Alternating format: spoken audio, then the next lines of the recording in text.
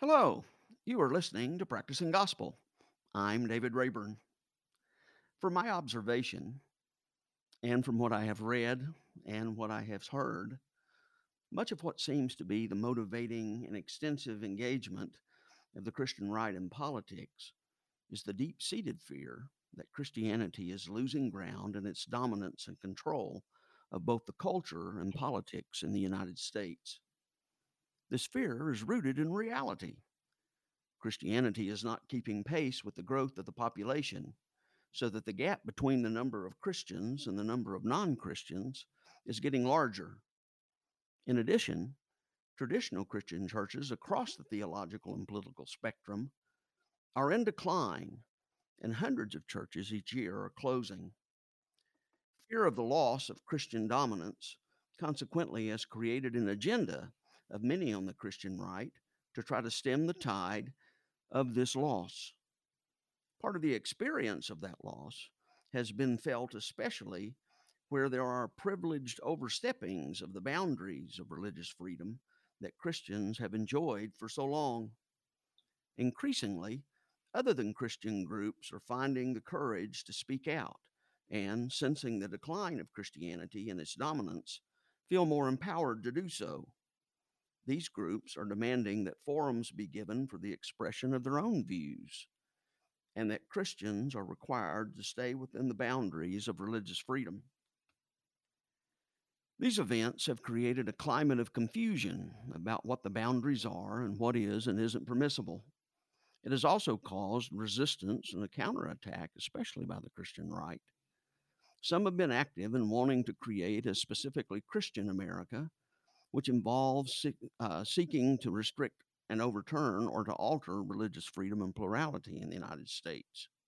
Others have argued that their own religious liberties and rights are being violated and suppressed and taken away. To help us bring some better understanding and clarity to the situation and to help us sort things out, we are turning to Dr. Melissa Rogers. Dr. Rogers earned her Juris Doctorate at the University of Pennsylvania Law School and has received honorary doctorates from the Divinity School at Wake Forest and the John Leland Center for Theological Studies. She was the Associate General Counsel and then the General Counsel for the Baptist Joint Committee for Religious Liberty, which is an organization that you will be hearing much more about as I go along in this podcast effort. She also served as a special assistant to President Obama and as executive director of the White House for faith based and neighborhood partnerships during the Obama administration. She is presently visiting professor at Wake Forest University's Divinity School and is a non resident senior fellow at the Brookings Institute. So, needless to say, Dr. Rogers has both the experience and the expertise to guide us, to provide us with a resource for navigating our way in these troubled religious freedom and plurality waters. Dr. Rogers has written a book, Faith in American Public Life. So, this is what we're going to be talking about today. And as a bit of an aside, even though I hadn't gotten to meet Melissa before, I have two connections with her. Her dear mother is in the Journey class I attended at First Baptist Church, or that I do attend at First Baptist Church, Asheville. And Melissa is close friends with Dr. Carrie Newman. Melissa acknowledges that Carrie was instrumental in helping her bring this book to fruition. Carrie and I were colleagues in the religion department at Palm Beach Atlantic College. So, welcome, Melissa. Thank you for coming and being here today. Thank you so much. It's great to be with you. So, why don't we begin by letting you kind of tell your own spiritual journey, especially as that led you into your involvement with the Baptist Joint Committee and also with your involvement with the Obama administration and in writing the book. Great. Well, I grew up in a Baptist home and in the pews of Baptist churches. And there I obviously learned a lot about the Bible and the gospel. And I learned about the Baptist commitment to religious freedom as well, as reflected both in the Bible and in our First Amendment and other religious liberty protections in American law. So I heard from rich voices all throughout my childhood. I think about hearing the words of Reverend John Leland, who was a Baptist pastor at the founding of our country, say that the fondness of magistrates to foster Christianity has done it more harm than all the persecutions ever did. And I remember hearing the words of Martin Luther King, Reverend Dr. Martin Luther King, saying, the church is neither the master nor the servant of the state, it is the conscience of the state. And of course, that's what religion is at its best. So, all those teachings help to inform my understanding not only of my faith, but of my citizenship. And that ended up through a long and twisty road to take me to the Baptist Joint Committee and then eventually to the White House to work there. And I can't be, thankful enough for everyone who taught me along the way. The list is very long. It includes my parents, as you mentioned, also includes people like James Dunn, the former executive director of the Baptist Joint Committee, and Brent Walker, who was there as well when I worked there, and also grateful for their continuing work with Amanda Tyler and Holly Holman and so many other good folks. What would you say is or was the motivating interest or concern that you had in wanting to write the book? Well, I would say there are three. One is that I wanted to try to clear up some misunderstandings in this area. You were referring to some of those in your introduction. So many times we find that religious people in the United States will say things like, and I just heard it earlier today by I think one of our politicians saying, religion has been kicked out of the public square. The Supreme Court has kicked religion out of the public square, to put a more fine point on it. Or they'll say the president is being limited and can't talk about his or her faith, or that our public schools should be, by law, religion free zones. Now, that can come from two directions, people who are pressing the First Amendment far beyond what it says, and people who are thinking that the First Amendment places that kind of black and white limit on our public schools. So, none of those things is true. The Supreme Court has not kicked religion out of the public square. The Supreme Court does generally limit the government and says the government can't promote religion, but it also says the government has to protect religious individuals and institutions in expressing their faith. Presidents can talk about their faith just like they can talk about the way they grew up or their favorite hobbies or their families and their educational experiences. Justice John Paul Stevens noted that we understand when someone like a president speaks that there are personal views embedded in a governmental setting and that that's okay. We also know that religious expression has not been kicked out of our public schools. Students can pray over their lunch, they can pray during class, as long as they're not disruptive, they can pray with groups in between class times. So these are all misunderstandings, and I really wanted to try to clear up some of those very basic matters first and foremost, so that we could not be fighting over things that are just not true. And instead, focus our attention on things that maybe are real issues of debate. The second reason I wrote the book is because I'm very concerned about hostility toward and attacks on religious minorities, including in the United States. And as we know, we've seen hate crimes against various communities, including Jewish communities and Muslim and Sikh communities, soar. And that's something that really needs our attention. So I'm hoping to move more people from the sidelines of those issues to solidarity with groups that are being attacked. And then finally, I have some concerns that are related but somewhat different about religious freedom and religious pluralism, and concern about efforts to read the First Amendment differently than we have in the past, and some of the consequences that would have. So those are the three reasons that I wrote the book. Well, as I understand it, the basis upon which the court makes judgment about issues are kind of 5 components, and you can clarify me on this, but the first being, the 6th article in the Constitution, the second being, the 2 clauses, in the First Amendment, the Establishment Clause or the Free Exercise Clause. And then also the 3 Reconstruction Amendments, but specifically the first article of the 14th Amendment. And then I guess finally the Supreme Court's decision in the 1940s that said that I guess the incorporation doctrine uh, that applies to all the states as well as to the federal government. Kind of help us understand that a little bit and Yeah, yeah, how those. you get an A plus for tripping through all those things.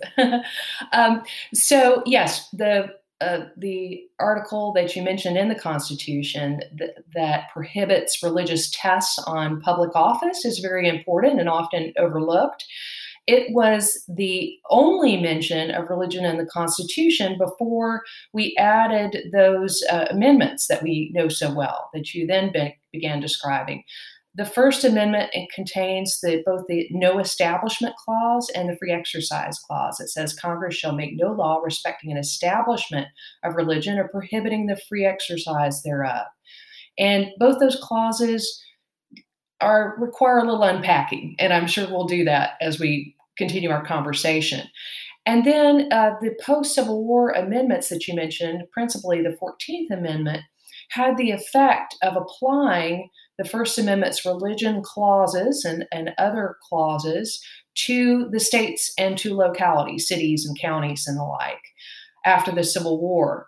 And so that's important to remember. The First Amendment, as originally drafted, only applied to the federal government. But because we have the 14th Amendment that applies many clauses in that First Amendment, well, the whole First Amendment to states and localities, we then have protections that are in those amendments that we can benefit from if states or cities or counties, trespass across those boundaries. So all those things are really important, and they're in our federal constitution. And of course, we also have state constitutions that sometimes come into play, and religious liberty guarantees then. Secondarily, we have statutes, laws that Congress passes that aren't constitutional amendments, but just federal statutes and state statutes that contain things like civil rights protections. The 1964 Civil Rights Act would be a good example. So we have a wealth of legal resources to pull from and that provide interlocking protections for religious liberty. And depending what issue we're talking about, we're looking at different facets of that law. Okay. Give us an example of something that, particularly, you talked about. You were concerned about the hostilities against religious minorities, and also you talked about a dangerous mix between overstepping, but also the extension of Mhm, government into promoting religion.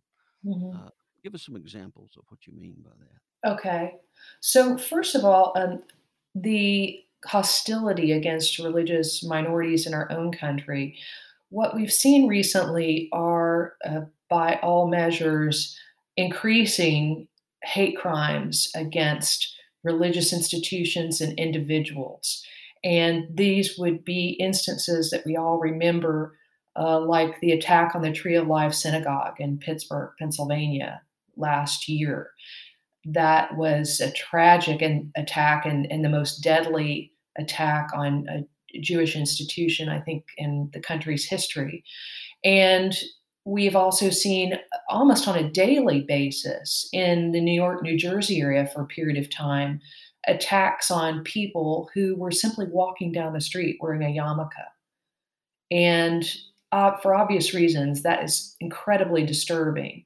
We also have seen terrible number of attacks on Muslim Americans, on mosques. Just last week, I think it was, there was a drive by shooting at a mosque during one of their holidays. And because of the pandemic, there were not many people inside. But had there been many people inside, there could have been many deaths because of this drive by shooting.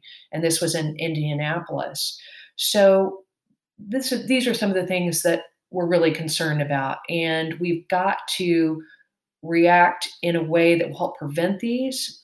And when they do happen, these hate crimes, to prosecute them to the full extent of the law. And one easy step I think we can all take there is to hold our government officials accountable, not only for protecting against hate crimes, to put hate crime laws at the state level into effect, and also to hold them accountable when they or any of their colleagues would be engaging in fear mongering on factors like faith, religion, ethnicity, race, sexual orientation, any number of factors. We cannot afford any kind of leader engaging in this kind of fear mongering. Anyone, but especially any leader, because their voices are amplified. So I think we need to really hold our government officials accountable in many ways, including on not only not fear mongering, but actually sending out positive messages about the diverse nature of our country and how that's been a strength, and visiting diverse institutions, including diverse houses of worship, and speaking to diverse religious communities. So that's one thing I'm concerned about. Some examples of and other things that I'm concerned about. I'll just mention a few because unfortunately the list of my concerns is rather long at the moment. But one thing I'm concerned about is a kind of selective approach to free exercise protection. And let me just give one example that I think we've seen out of the Trump administration recently. There's been a very generous granting of religious exemptions for what you might call conservative religious groups, including conservative Christian groups. And we can take those one by one and see whether those are appropriate or inappropriate. That's not my point right here. One of my points here is to say, at the same time that there's been that generous recognition of religious exemptions for religious conservatives, the Trump Department of Justice has prosecuted people who were providing humanitarian assistance to undocumented people at our nation's southwest border, and doing so for religious reasons. These religious people are leaving out water in the deserts because often undocumented people will die in the deserts if they cannot get water, for example. And they were prosecuted for doing so. And they made the assertion, which is sincere and bona fide, that this was coming from their religious faith, that they needed to do these things because of their own religious convictions. And instead of taking those convictions seriously and treating them in the way that they had treated the conservative religious convictions, these people were prosecuted. Another example, the Trump administration has asserted that it can take property to build its border wall, and it asserted the right to take the property of a Catholic diocese, even though that diocese said, we do not want to give up our property, and we, in fact, object for religious reasons for the taking of our property for this border wall. And those concerns went unheard by the Trump administration. So I think what we have there are some examples of a selective approach that's very troubling. Religious liberty has to be for everyone instead of just for some who believe the same things we believe. Now, let me be sure and say that an administration does not have to grant every religious liberty claim to be consistent. There are judgment calls that are made, and sometimes some free exercise claims cannot be granted for various reasons. But what is striking to me is just to see how dramatically different cases have been treated depending on whether they support the current administration's policy agenda or conflict with the current administration's policy agenda. Well, kind of clarify for me, because I know, like in any given city, if they want to put an interstate through, Right. They get to do that, and if that Right. means taking your church and its property, that seems to be involved with that. Right. Uh, how would that be different than the wall, and giving up property for the wall?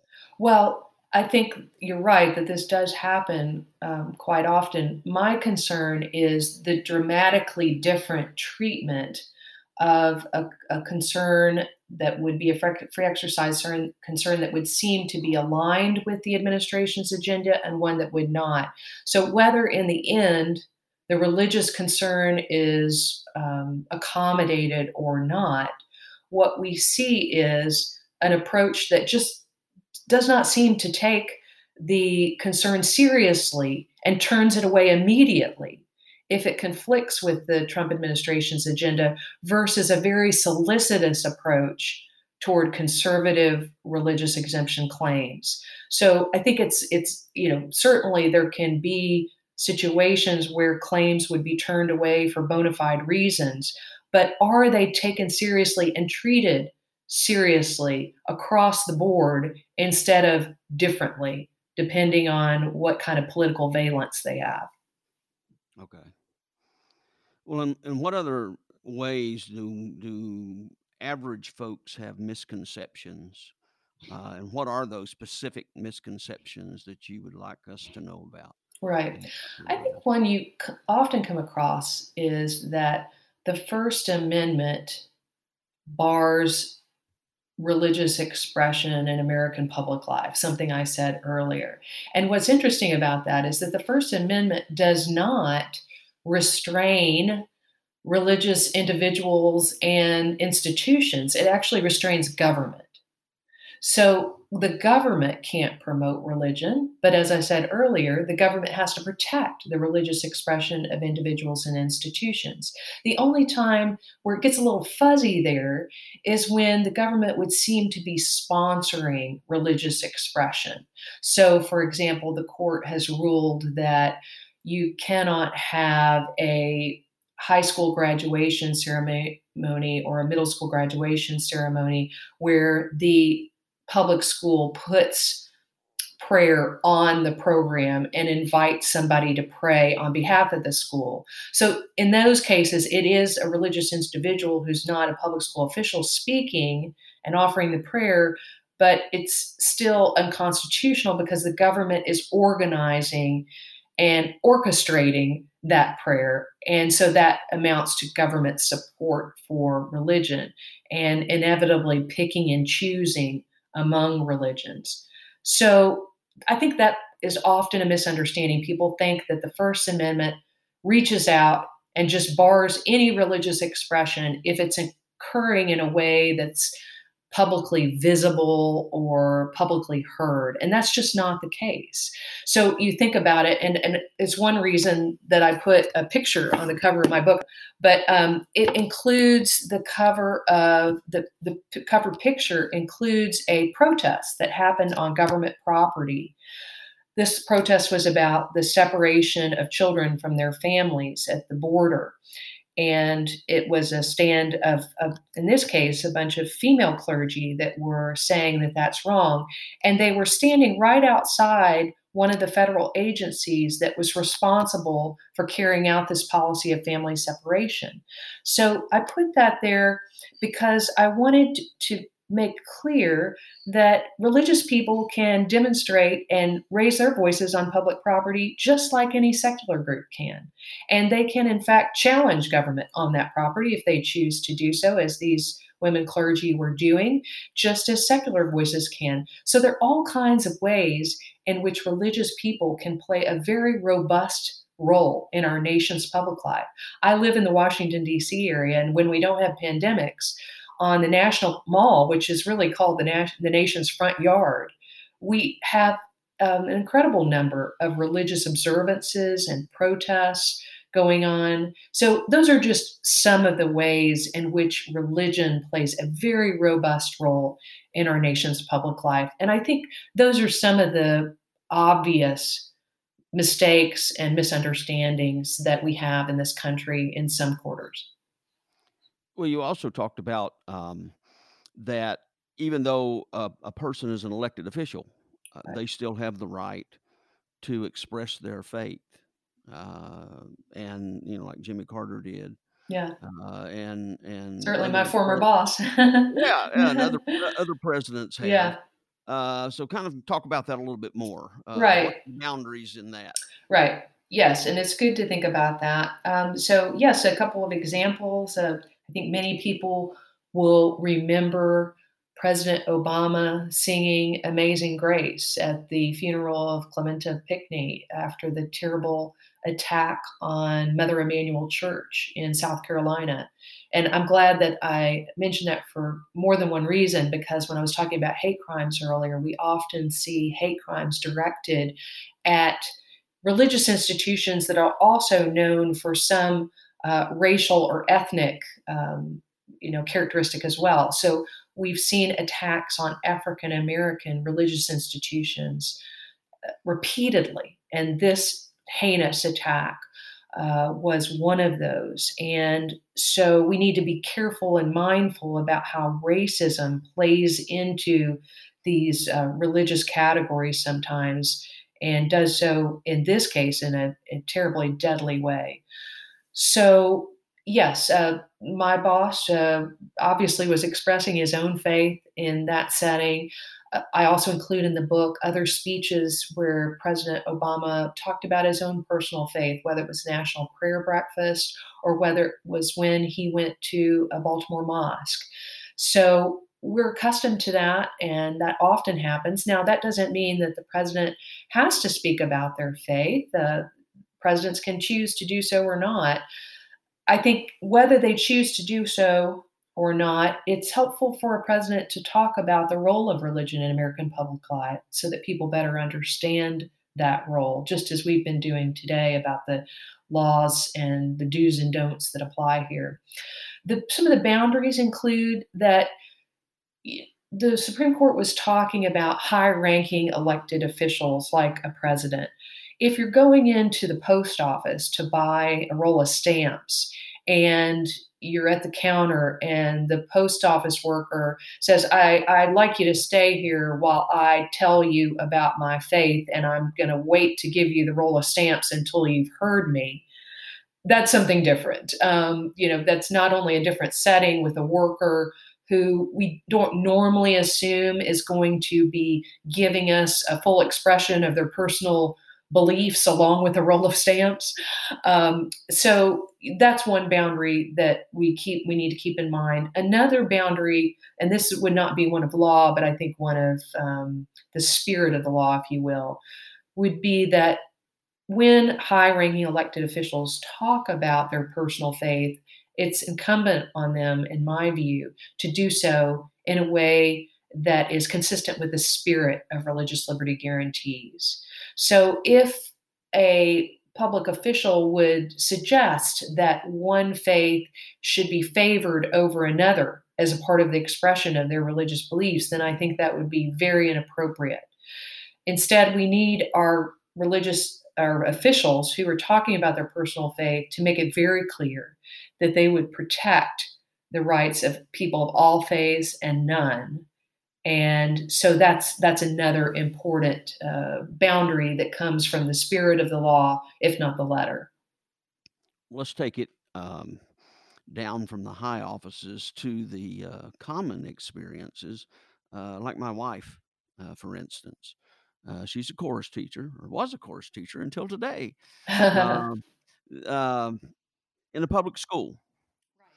In what ways does she get to express her faith in that context? And because you had talked about students have, the freedom to express themselves. In what way does a teacher? Right.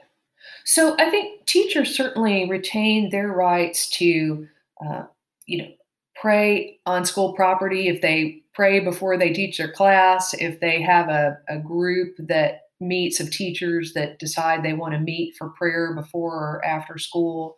That is certainly something permissible.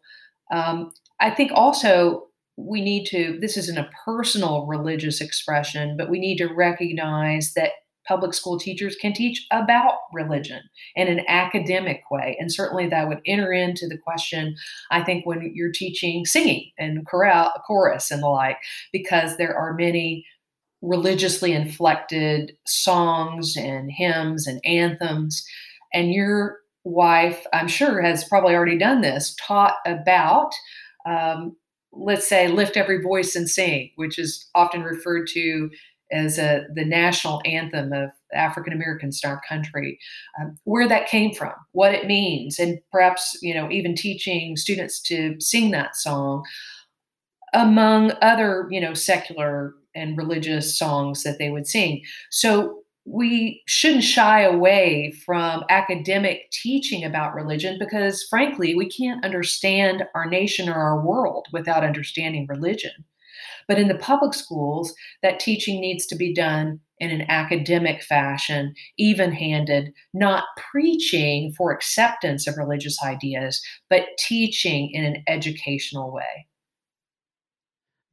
So, like, um, if my wife is talking with a student and the student says, "You've been very kind to me. Why have you done that?" And my wife says, and this is hypothetical, but Yeah. if my wife says, "Because of my faith, I see you as a creation of God, and that I'm, as a believer in Jesus Christ, asked to look at people as children of God and treat people with kindness."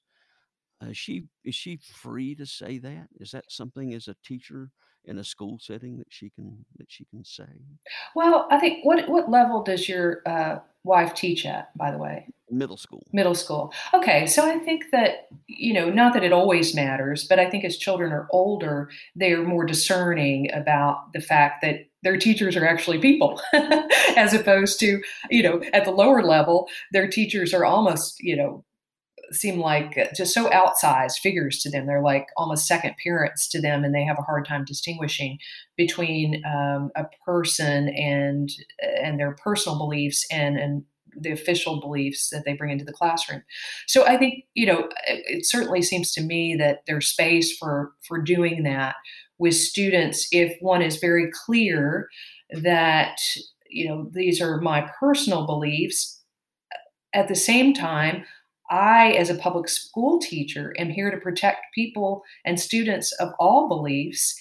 And that's a part of the thing that we do through our public schools. And we're very dedicated to that notion as well. Okay. Okay. Well, throughout your book, you talk about the benefits of religious liberty. Kind of talk about that a little bit. What do you see those benefits as being, and how is that? Right. So there's so many, it's hard to name them all, but I think that our religious liberties law and protections help to strengthen the nation because they make us all equal citizens across different faiths and beliefs. So I think in many cases we've been able to assimilate people from minority faith traditions in a way that we've seen other countries around the world not be successful in doing. So we have an incredible amount of diversity in our faiths in the United States. And at the same time, we have an incredible amount of peace and not only peace, but cooperation among people of different faiths and beliefs. And I think that's because we all know that the law guarantees, and it's not always perfectly observed, but the law guarantees that we are all equal citizens before government. Under our Constitution, there are no second class faiths. So that allows us to all have confidence that we'll be perfectly observed, equally protected. Now, I said perfectly observed because it's not always perfectly observed, but that's the ideal and that's the promise that we're trying to fulfill. We also profit because we're able to tap the talents of all different people in our country. We have amazing leaders of many different faiths in our country, and that's in part because of religious liberty. Another another benefit of these guarantees is that they help to protect the integrity of faiths, including the faith that might otherwise be favored by government or promoted by government. And let me just give you one example here. There was a decision out of the Supreme Court last term that dealt with a 32-foot tall cross in Bladensburg, Maryland, that was erected as a war memorial for those who died for our country or in World War One. And the question, it sat on public property and was and is supported by public funds. And the question became whether that cross was constitutional or not. Now, let's bracket for the moment. The court said that it was constitutional for a variety of reasons, including it's the history behind it and the long-standing nature of the cross. And we can unpack that more if you wish. But right now, what I'd like to do is bracket that decision because the court made that decision not without dissent, but with some more. It was, it wasn't just a 5-4 ruling. It was had some people who come more from the left side and the right side supporting it. What some justices said, however, was that, and this I'm thinking of Justice Gorsuch and Justice Thomas, said that not only could we have, crosses that had stood for a long period of time for war dead approved under our Constitution, but there was no reason, and I'm just making up this hypothetical, but it flows from the rule that they articulated. There's no reason why the United States government today couldn't erect on the National Mall a 32-foot cross to honor the dead from wars and conflicts in Afghanistan, for example, and Iraq. And the problem with that is at least two reasons. One is I think we can readily understand why people who are not Christian and whose family members died in those conflicts, why those people would not see that cross as honoring their family members, because the Latin cross is understood as one of the quintessential symbols of the Christian faith. So that's an issue. The other issue is if the government begins to take the preeminent symbol of Christianity, the cross, and say that it stands for the sacrifice to our nation instead of the sacrifice and the resurrection of Jesus Christ and biblical promises of eternal life, then the government begins to distort Christianity and distort the Christian message. So that's just one example of the kind of danger that the faith that would be favored by government might sustain if we allow that kind of interpretation to be embraced. Okay. And so by having the religious liberty, then we are able to preserve the integrity of different faiths, Right, by the way they're treated and the way they're perceived. right. Uh, And yeah. our message has to be an authentic message. If we have our message watered down by government, warped and weakened by government, we cannot propound that message very effectively because we're competing with the government who has a very powerful megaphone to get that message out. And our message is lacks as strong a megaphone. So that can be a very distressing situation for a person of faith. And I've heard people in other countries talk about that, where there is an established faith that is nominally their own faith, but they feel like competes with an authentic message that they're trying to get out. Well, one last thing. Uh, let's take the example just recently of where the Supreme Court, in a 5-4 decision, permitted the governor of California to put restrictions on attendance in religious meetings. So, talk about that situation and your perspective on that. Sure. And I'll back up just a minute to say that, the pandemic has obviously presented some novel and important issues. If there were ordinary times, it would be unacceptable for the government to ban in-person gatherings, limit in-person gatherings. But obviously, because of this highly contagious disease, there have been allowances made in terms of balancing public health and religious liberty that would not have been made without the disease. So the Supreme Court has always recognized that states have a kind of police power to regulate issues and conduct for public health. And what the court has also recognized for a long time is that religious liberty rights are not absolute. So, how do we balance them during this pandemic? As you said, a case recently went to the Supreme Court, and they gave us the first guidance on this issue.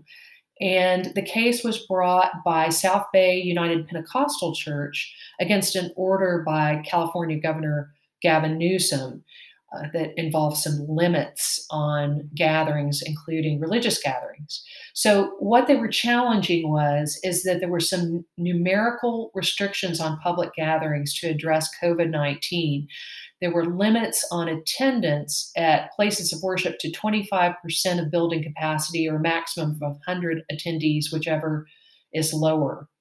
And so this church was coming up on Pentecost Sunday and wanted to have more people in service, one service, than those limits would allow. And they said that there were some, what they claimed to be comparable businesses that were not being limited in this way. So they were saying, look, we can observe physical distancing limits just like some grocery stores or liquor stores. And so we should be able to have people, as many people as we want in a service, just as they are able to have as many people as they want come into their business. And so that's what they were seeking. And they were seeking a kind of unusual kind of relief, an emergency stay of, or an emergency invalidation of this limit as it applied to them. And the court ruled against them by a 5-4 ruling. And interestingly, the Chief Justice Roberts joined what are often thought to be the more progressive or more liberal justices in ruling against the church in this case. The Chief Justice said in his opinion that this ruling found that the First Amendment's free exercise clause did not appear to be violated by these limits. And he said that, and here I'm going to read a quote from the ruling. He said, similar or more severe restrictions apply to comparable secular gatherings, including lectures, concerts, movie showings, spectator sports, and theatrical performances, where large groups of people gather in close proximity for extended periods of time. And the order exempts or treats more leniently only dissimilar activities, such as operating grocery stores, banks, and laundromats, in which people neither congregate in large groups nor remain in close proximity for extended periods of time. So you can see there that he's focused on the fact that it appears to the majority of the court that the California order is treating like things alike, and things that are not alike just in different ways. So he was saying that when people are in close proximity to one another indoors for a long period of time, then we have a higher risk of contagion. And that's partly because of the numbers and partly because of how they're situated and partly because of the fact that when you have that large number of people gathered, they may spread it further in the community. So he was saying we need to be deferential to the view of governors and other government officials who are working with scientists and other public health experts and coming up with, revisions on their standards on a regular basis. So he said, let's be deferential to those people. It appears that this is not a First Amendment violation. Now, 4 people dissented from that ruling, 4 justices, and those include Justices Alito, Justices Kavanaugh, Gorsuch, and Thomas. And Justice Kavanaugh wrote an opinion for some of those justices, saying that actually, in his view, this kind of restriction was discrimination against religion. It treated religion differently than comparable secular activities, including these businesses, the grocery stores, banks, and laundromats, and the like. And that the government couldn't prove that it had a narrowly tailored, compelling interest for treating houses of worship differently than grocery stores and banks and the like. But he never really engaged with this standard that Roberts set out. In other words, that when we have worship services and other secular gatherings where people are in close proximity for long periods of time, then we have a different kind of health risk than we do when people are darting in and out of the grocery store to get food or going into a bank to do a transaction. So Justice Kavanaugh's opinion really didn't deal with that point that the Chief Justice made, and I'm not sure why. But let me just sum up by saying that this is obviously an important ruling by the Supreme Court. It's one that was made in an emergency setting, so we have to keep that in mind. That somewhat affects the legal standards that were used. But I think it will serve as guidance for some of the lower courts and guidance for policy. I think we'll continue, however, to see debates about what is the right comparator for religious gatherings and other gatherings. Is it the grocery store and the bank and the laundromat? Or is it, movies and concerts and lectures and the like? So I think that debate will continue. And I think what's really important is that we have policies that certainly do not treat religious gatherings worse than other types of gatherings or target it in any way. We need non-biased policy and law, for sure. We also need, in my view, public health protections that continue because we're not past the danger mark with this pandemic. Well, you have provided us with an exceptionally helpful resource. So thank you for your book, and thank you for being on my show today to help us understand this a little bit more. Of course, and thank you for your work. I think these podcasts, including your own, play such a great role in normal times, but especially when we're all locked down and needing a little more entertainment and education. You're providing it. So thank you for doing that. It's a real honor to be with you. Well, thank you, and blessings to you. And blessings on you and your household as well. And congratulations to your wife. Thank you. And thanks to your wife. I taught school for a little while, and I had to go find something easier to do, and so I went to law school. That is the truth. And I would say amen. Yes, you should, in my view. So thank you and blessings on you. Well, you are listening to Practicing Gospel. I'm David Rayburn. The music for this episode comes from a clip of a song called Father, Let Your Kingdom Come that is on the Porter's Gate Worship Project Work Songs album and used by permission by the Porter's Gate Work Project. You can purchase the album and learn more about the worship project by going to the website, theportersgate.com. This show has as its purpose enabling you to hear the voices of the Christian left and about the issues and concerns that are of interest to the Christian left. Practicing Gospel, Inc. is a nonprofit organization. If you like what you've heard, go to my website at practicing-gospel.blubry.net to subscribe and hopefully to donate. Your participation will help me continue this effort. Thank you for listening and for your support. Blessings. May the words from my mouth speak your